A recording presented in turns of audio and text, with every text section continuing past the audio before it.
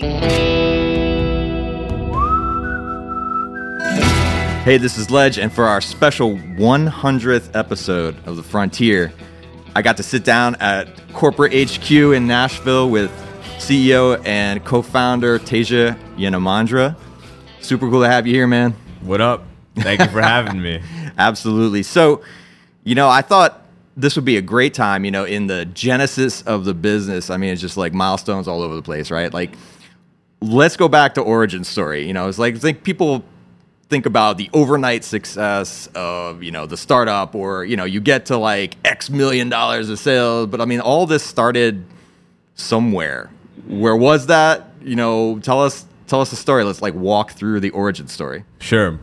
So 2006, actually, I was in the dining hall at college and met this guy through a mutual friend of ours. His name was Rich Jones. Rich was the first real anarchist I had met in real life. So like you study different political systems and but you never really meet somebody who's like, I'm an anarchist, right? Like you meet people whose like parents voted for a Democrat or a Republican or whatever, but you never meet somebody who's like a self-proclaimed. And to this day, I don't know if he was trolling or what. At least he fucking thinks differently. He's an idea man. Yeah, no, like he thinks and acts differently, right? So Rich ended up basically being friends with a key group of friends that I went to high school with. This was bad. I mean, this is like 10 years ago. Yeah, like a connection across like multi-channels, kept overlapping. Exactly. Yeah. Different personal networks. And so fast forward several years later, we graduated college, we kept in touch. Mainly just because of the strength of our sort of like relational networks, right? And I was working at a startup in Shanghai, China, for a daily deals company. And Rich came and visited me. We had a good time out there. That company ended up exiting, and I moved back to the U.S. And I remember having to get shoulder surgery. So I was like, all right, like I have basically 6 to 9 months of forced downtime. I can't really like work because I need to stay at home and like recover and go to PT and stuff. I had met a friend of mine, JP, at a house party because I'd actually hired his then girlfriend to work for a company that I was working for. I moved back to the States. JP moves back to the States for work as well.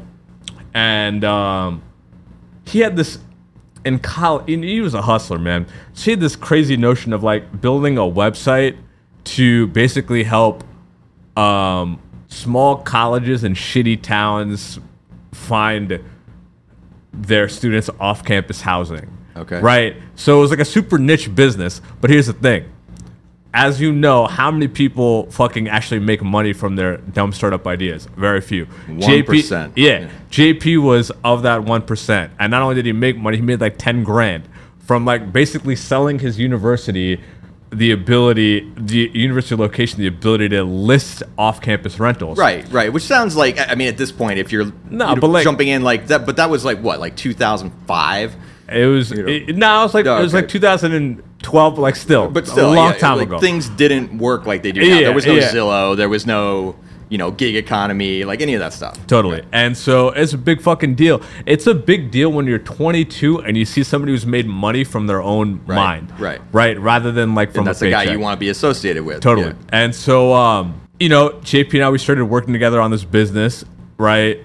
And we would just cold call different realtors for hours a day, basically.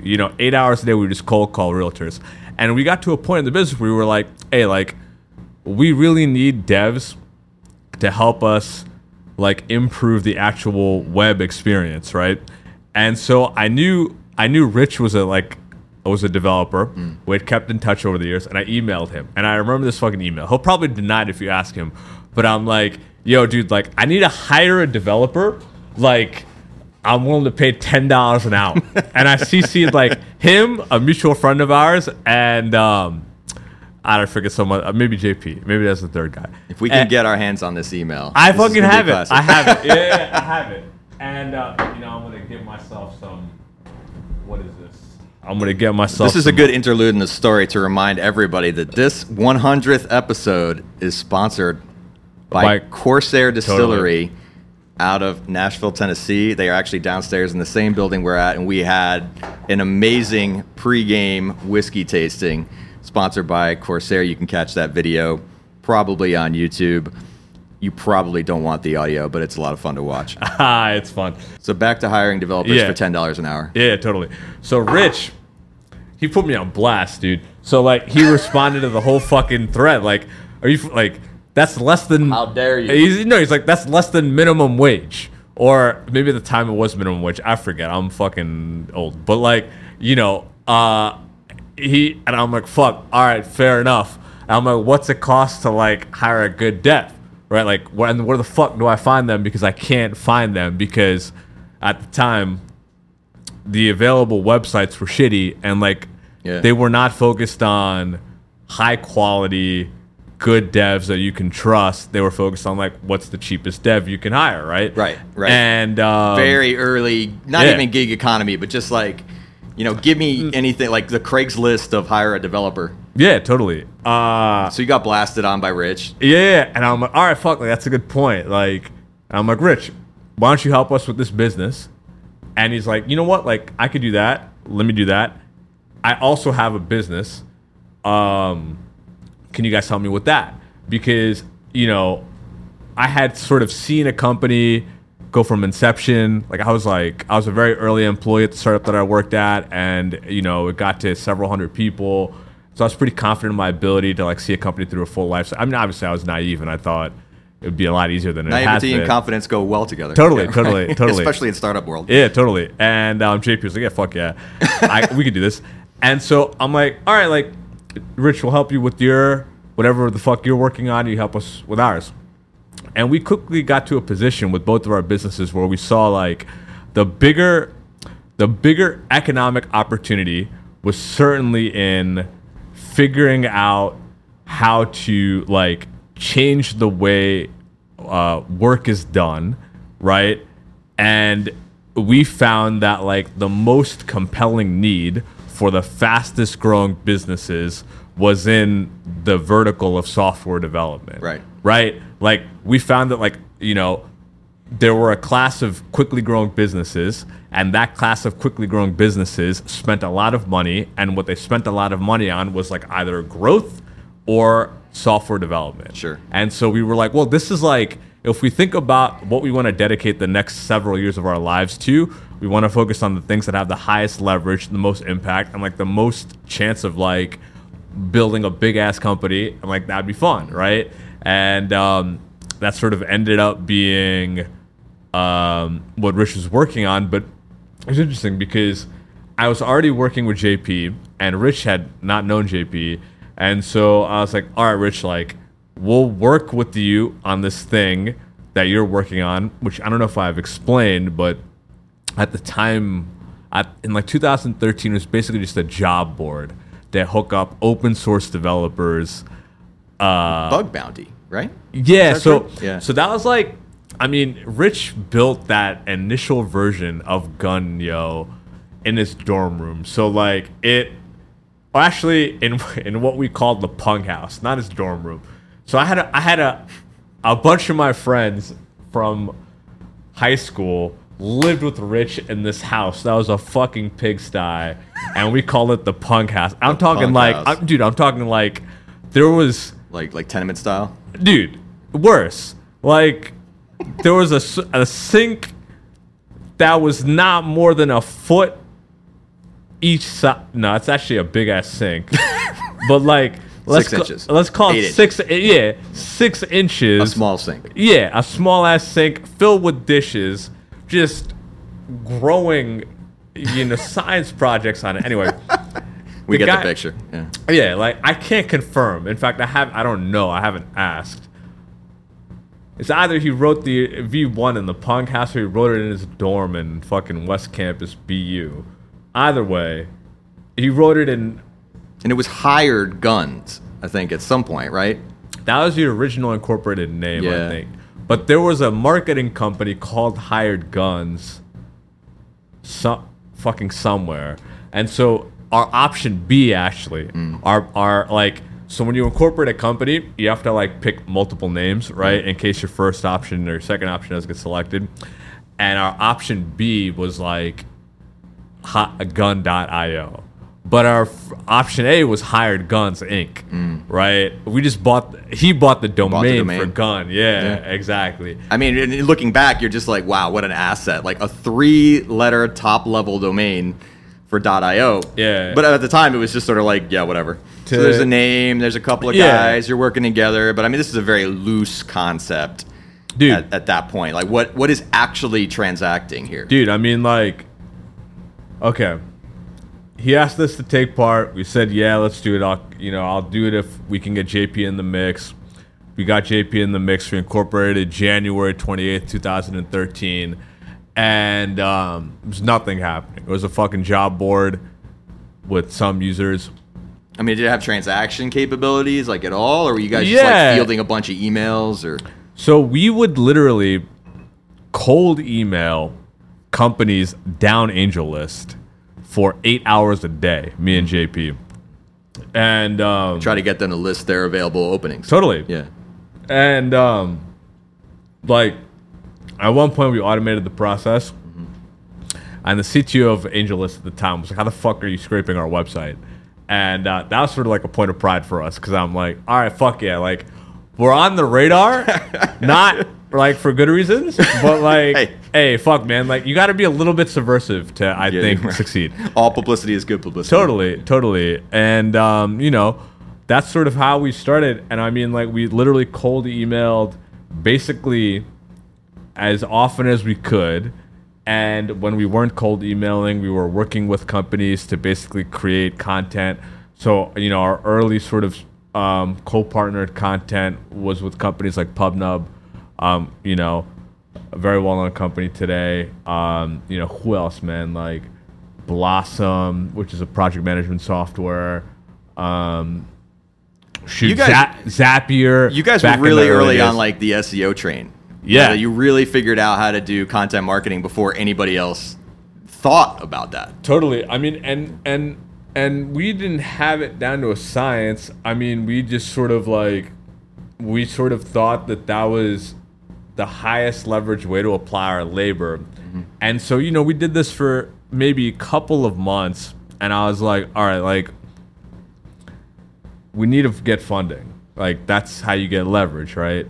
And I literally Googled how to get funding Nashville, because I was in Nashville. Right. I was recovering from shoulder surgery. This is like several months after. And went down to the, what's called the EC locally. Entrepreneurship Center. Or Entrepreneur Center. Yeah, which for people who are not familiar with the concept of that, it's like a public-private partnership where like a lot of startups hang out. You may know it as a co-working space or anything like that. Like, WeWork didn't exist back in 2013, I think, or at least wasn't proliferated in smaller cities. A place that you could hang out with other founders and mentors, and just at least start to ask questions about entrepreneurship. But even then, startups, like a startup ecosystem had not maybe blossomed out of a New York or a Silicon Valley. Like, we needed support for those of us in the South, those of us in the Midwest. Yeah. The ecosystems had not fully developed, and this was a really cool thing when Nashville kind of said, hey, we're going to come together and form an entrepreneur center, and here's what that's going to look like. And it was in a little building on First Avenue, and very small space. Totally. Yeah, and kudos, to the people who took the risk and made that shit happen, because we walked in, and I was like, yeah, like we make like $3,000 a month. Yeah, but that was a fucking big deal. Hey, making any money is a big deal. Totally. Yeah. And the dude that we met, his name was Sean Glinter, and he was like, all right, like that's all right. You guys got to go through this thing called Jumpstart Foundry. I'm like, all right, and went through it. So we met you, as well as Vic Gatto. Vic Gatto. Yep. And I don't know, from there, I would say like the rest is history, is like putting one foot in front of the other. You know what I mean? Putting one foot in front of the other. Well, you're still moving from $3,000 a month to a lot of $1,000s per month. Yeah, per day. Per day, right? Yeah. Right.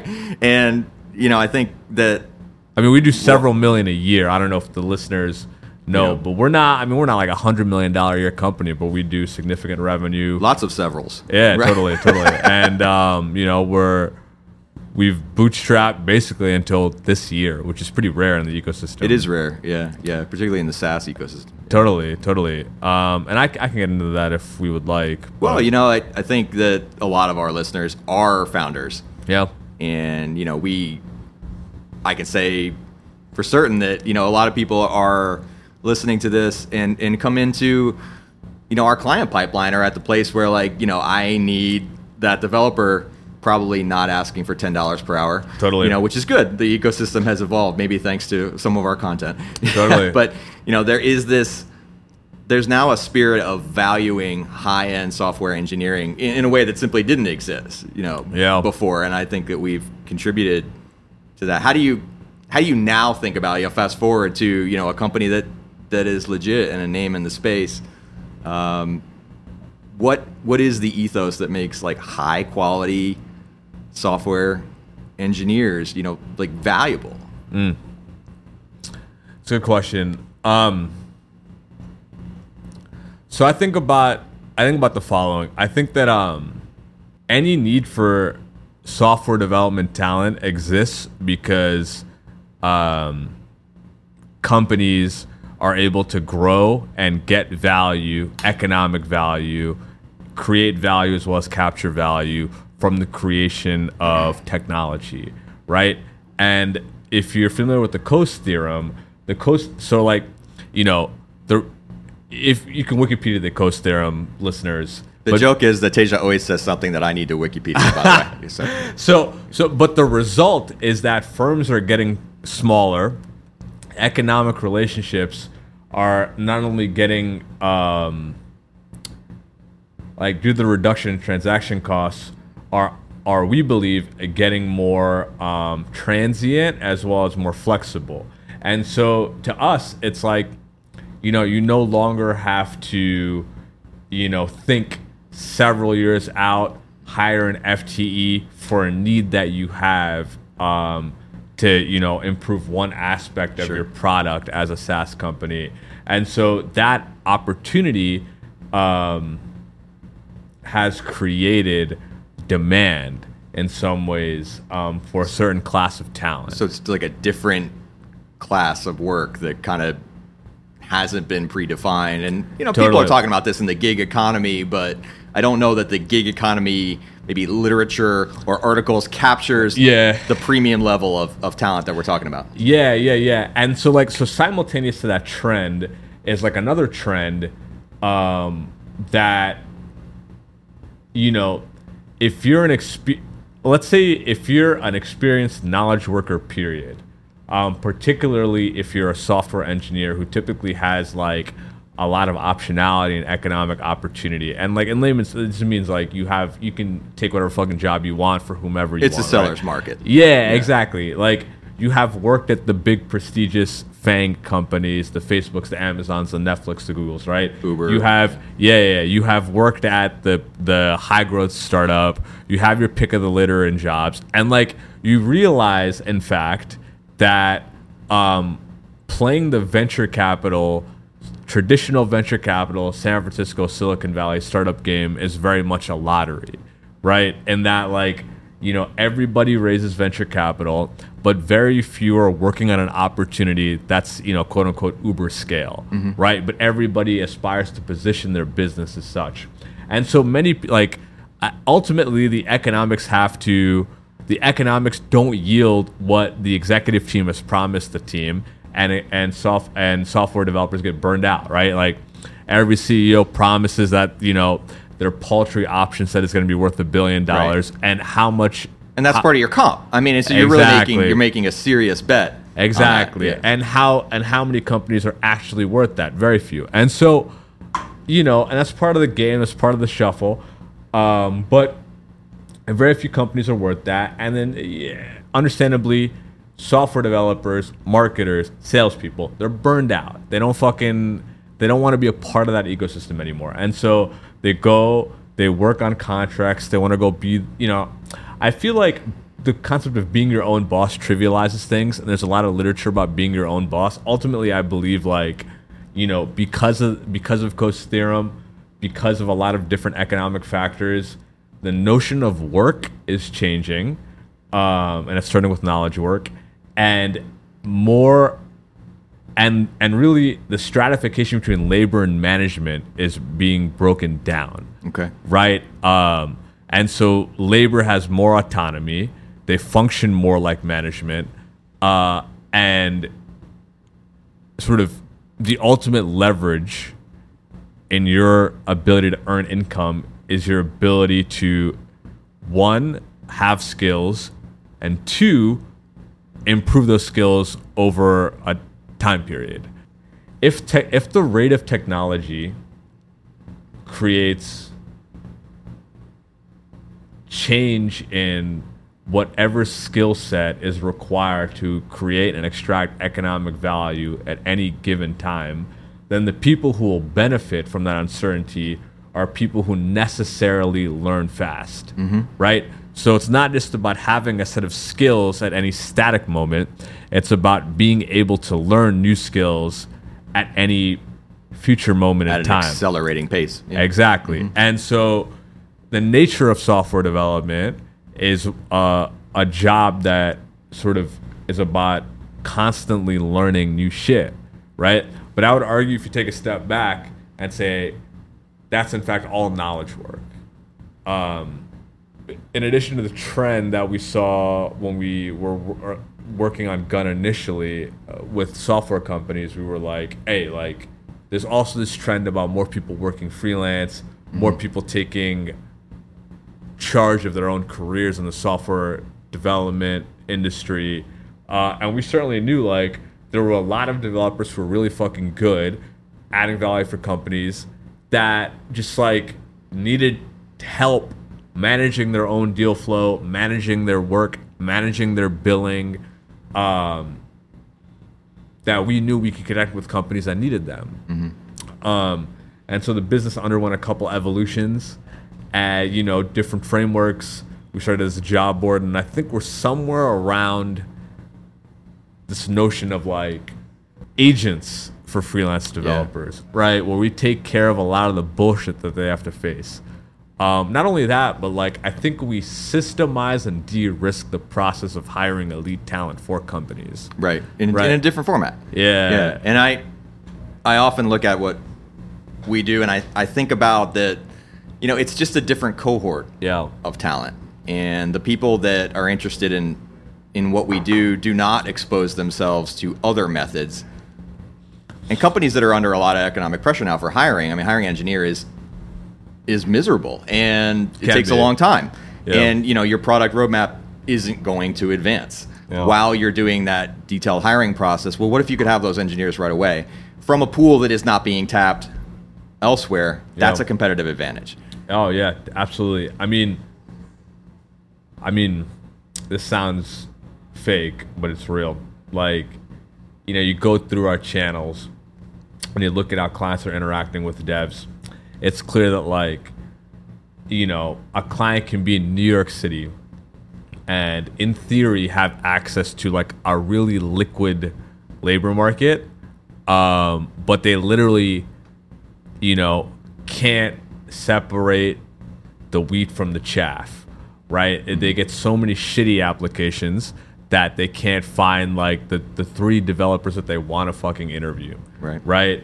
And who's going to be interviewing? It's their management team because they're a growing company. Like, carries an enormous opportunity cost on their time. Totally. And I actually fundamentally believe like every new addition to your company, your management should interview.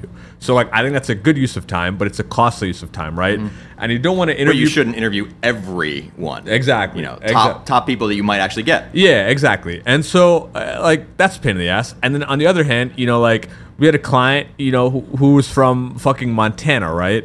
And there it's like they have the opposite problem where they literally can't find anybody that meets their experience requirements, their personality fit. like that's an opposite problem. That's not like a separating, that's not like a noise to signal problem. That's more so like they're not getting jack shit out there. Like, I need signal at all. Yeah, right, yeah. And so, you know, look, companies in all parts of the country, in all parts of the world, face different manifestations of this underlying problem of like, you know, high quality talent that they can choose from. And like, you know, people, they'll email me, or, you know, I'll sit down in a meeting with another entrepreneur and they're like, hey, like, I need to hire a developer, or I need to hire so-and-so, like, what should I do? And I'm like, dude, like, all right, find a way to take as many high impact interviews as you can. Like, use us, use other sources, use your network, right?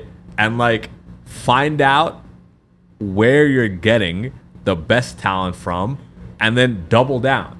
And like, you know, it's like, look, I believe, I don't want this to be a commercial, but it's like, we believe in the quality. Believe in what we're doing. Yeah, I say that every time at the end of an episode. Like, totally. You know, I don't want to pitch you, but like, we believe so much in what we're doing and the talent that comes out of it. Yeah, totally. And it's like, you know, it's like, put 2 to 3 people from our shit against the 5 from your network, the 5 from you fucking remote.io or remote.com. I forget, or whatever it is. Yeah. And, you know, GitHub, like any of the other sources. Yeah. And like, pick, and like, you know, have an auction and pick the source that is giving you the best talent. Right. And look, like, we don't deliver on every fucking thing.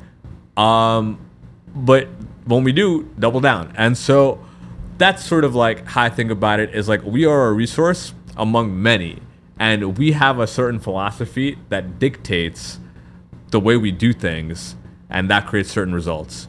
And so, I mean, like, whether you're a fucking well-funded startup in New York City or San Francisco, or you're, you know, working out of Nashville, Tennessee, you know, we understand your needs, and I think we do a good job. Look, your time is valuable. I mean, Yeah. if you want to get off the ground fast with great engineering talent, you can come here. Totally. We're happy to have you and have that conversation. Totally. And I almost look at it like, if you've never driven like an M3, let's just say, like a BMW, like, you know, like, If you've never driven an M3. yeah, like, if you've never driven like a car that is fun as fuck to drive and goes fast, and like had that experience of like, and like you're into cars, it's hard to imagine why the fuck anybody would pay that premium, right? And it's not even worth it sometimes to be like, hey, like, it's just fun, trust me, right? Like, you gotta be like, hey, dude, like, go drive that shit, and then we could have a conversation about whether or not it's economically worth it to Right. use that to pay for that, right? Sure. And that's sometimes how I feel about our shit, because it's hard to appreciate the difference, because it feels like any other fucking car. It feels like any other fucking service. It feels like a job board. It can feel like a job board. And so that's how I think about it. That's how I think about our place in the market. And like, And it's not right for everybody. Yeah. I mean, like sometimes you legitimately cannot afford the Totally. top 1% talent. Yeah. You just can't. Yeah. But you should think about at least what that looks like and how to know when you can afford it. And the funny thing is like, you know, like, those who shall not be named frames themselves as the top 1% talent. And Top X percent. Yeah. And like, so does every fucking company. And really, I'm going to tell you something, folks. 99% of the applications we get don't even have correct grammar. So we too have the top 1% of talent. Right. But really, ask the company what their interview process is. You know, if you're working with a dev shop, ask them, hey, tell me about your interview process. Tell me about your hiring. Don't just tell me it's really tight or really strict. Tell me about what the interview looks like, how many stages you guys have. Show me the fucking experience of the code test, right? Because I invite every technical hirer to go through our vetting process to experience how tight the vetting is. So then, I mean, like, the next time you're working with a software development firm, or you're working with a marketplace, Or a recruiter or a recruiter who you pay 30% totally of salary. Totally. Go through the fucking vetting process. And like, you don't have to be a developer. Just like go through the actual thing. And if you don't know what the test, you know, if they ask you like, do you know big O notation, forward that to a developer and like see if that's stringent. Yeah. And That's a good point. Like, go through what we put candidates through. I mean, it's a friggin' boot camp. That took us years to figure out. Yeah. Years to understand that that's the way to serve this market. I don't know, and we're pretty happy with the result, honestly. So let me pivot before we end here. Yeah. Like, I want to hear some of your personal CEO and leadership strategy. I mean, you get out of bed every day to run a company, and you know, there's people that look up to you and, you know, sort of are taking your guidance and vision. So, you know, for anybody who's listening and wants to know about that stuff, you know, whether I know you, and you're not a guy that likes to be on the stage and likes to, you know, have the lights on you and all that, and we do have the lights on you right now, but, you know, there are not a lot of entrepreneurs who get to found a company that gets to, you know, millions and millions of dollars of revenue. So, you know, what is the philosophy that keeps you going in that seat? It's an interesting question, and like, let me caveat this by just saying, like, you should only listen to people if you're like an entrepreneur that have like successfully started, grown, and sold a company for like north of $100 million. So like, that's it. So like, take my advice with like many grains of salt, because I have not done that yet, and I feel like it's almost like asking, you know, a year 2 NBA player, like what's the secret to pro basketball? It's like, you don't fucking know in year 2. So let me caveat it with that. But I can speak candidly about my personal motivation. And so look, like, at the end of the day, like, I hate most things about running a company. Like, not like 95% of things about running a company I actually dislike, right? But I really like the fact that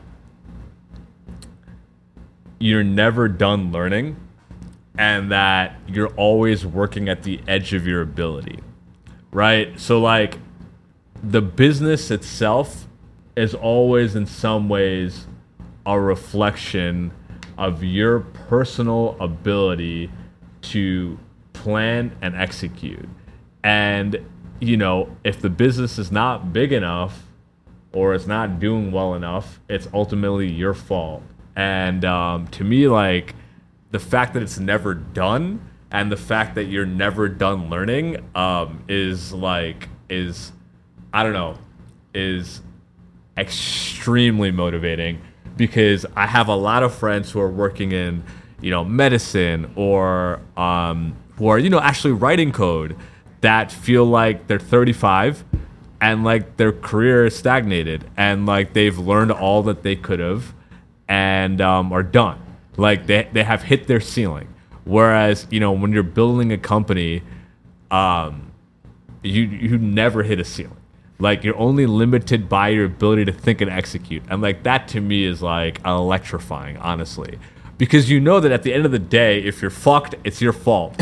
Right? Like, that's amazing to me. There's nothing else Nobody else to blame. Yeah, totally. And I mean, like, I don't know, like, few things I think in life give you that feeling, you know, like, so I would say, like, that's what gets me out of bed. The game of entrepreneurship is fundamentally interesting because you're never done learning. Great answer. I love it, man. Yeah. Teja Yanamandra, CEO, co-founder of Gun.io. Thanks for joining us for the 100th episode, which blows my mind, having sat in this chair Holy for shit, dude. 100 interviews. Yeah. So it's been a lot of fun. Thanks to Corsair Distillery for providing the Liquid Truth Serum, otherwise known as Triple Smoke, Wildfire, and Rhymageddon for this episode. Corsair is totally awesome. Nashville company, Kentucky company. If you come down to Nashville, our hometown, make sure that you do the distillery tour, because it was super a lot of fun, and I learned a lot about it. So thanks all for listening. We'll be back next time.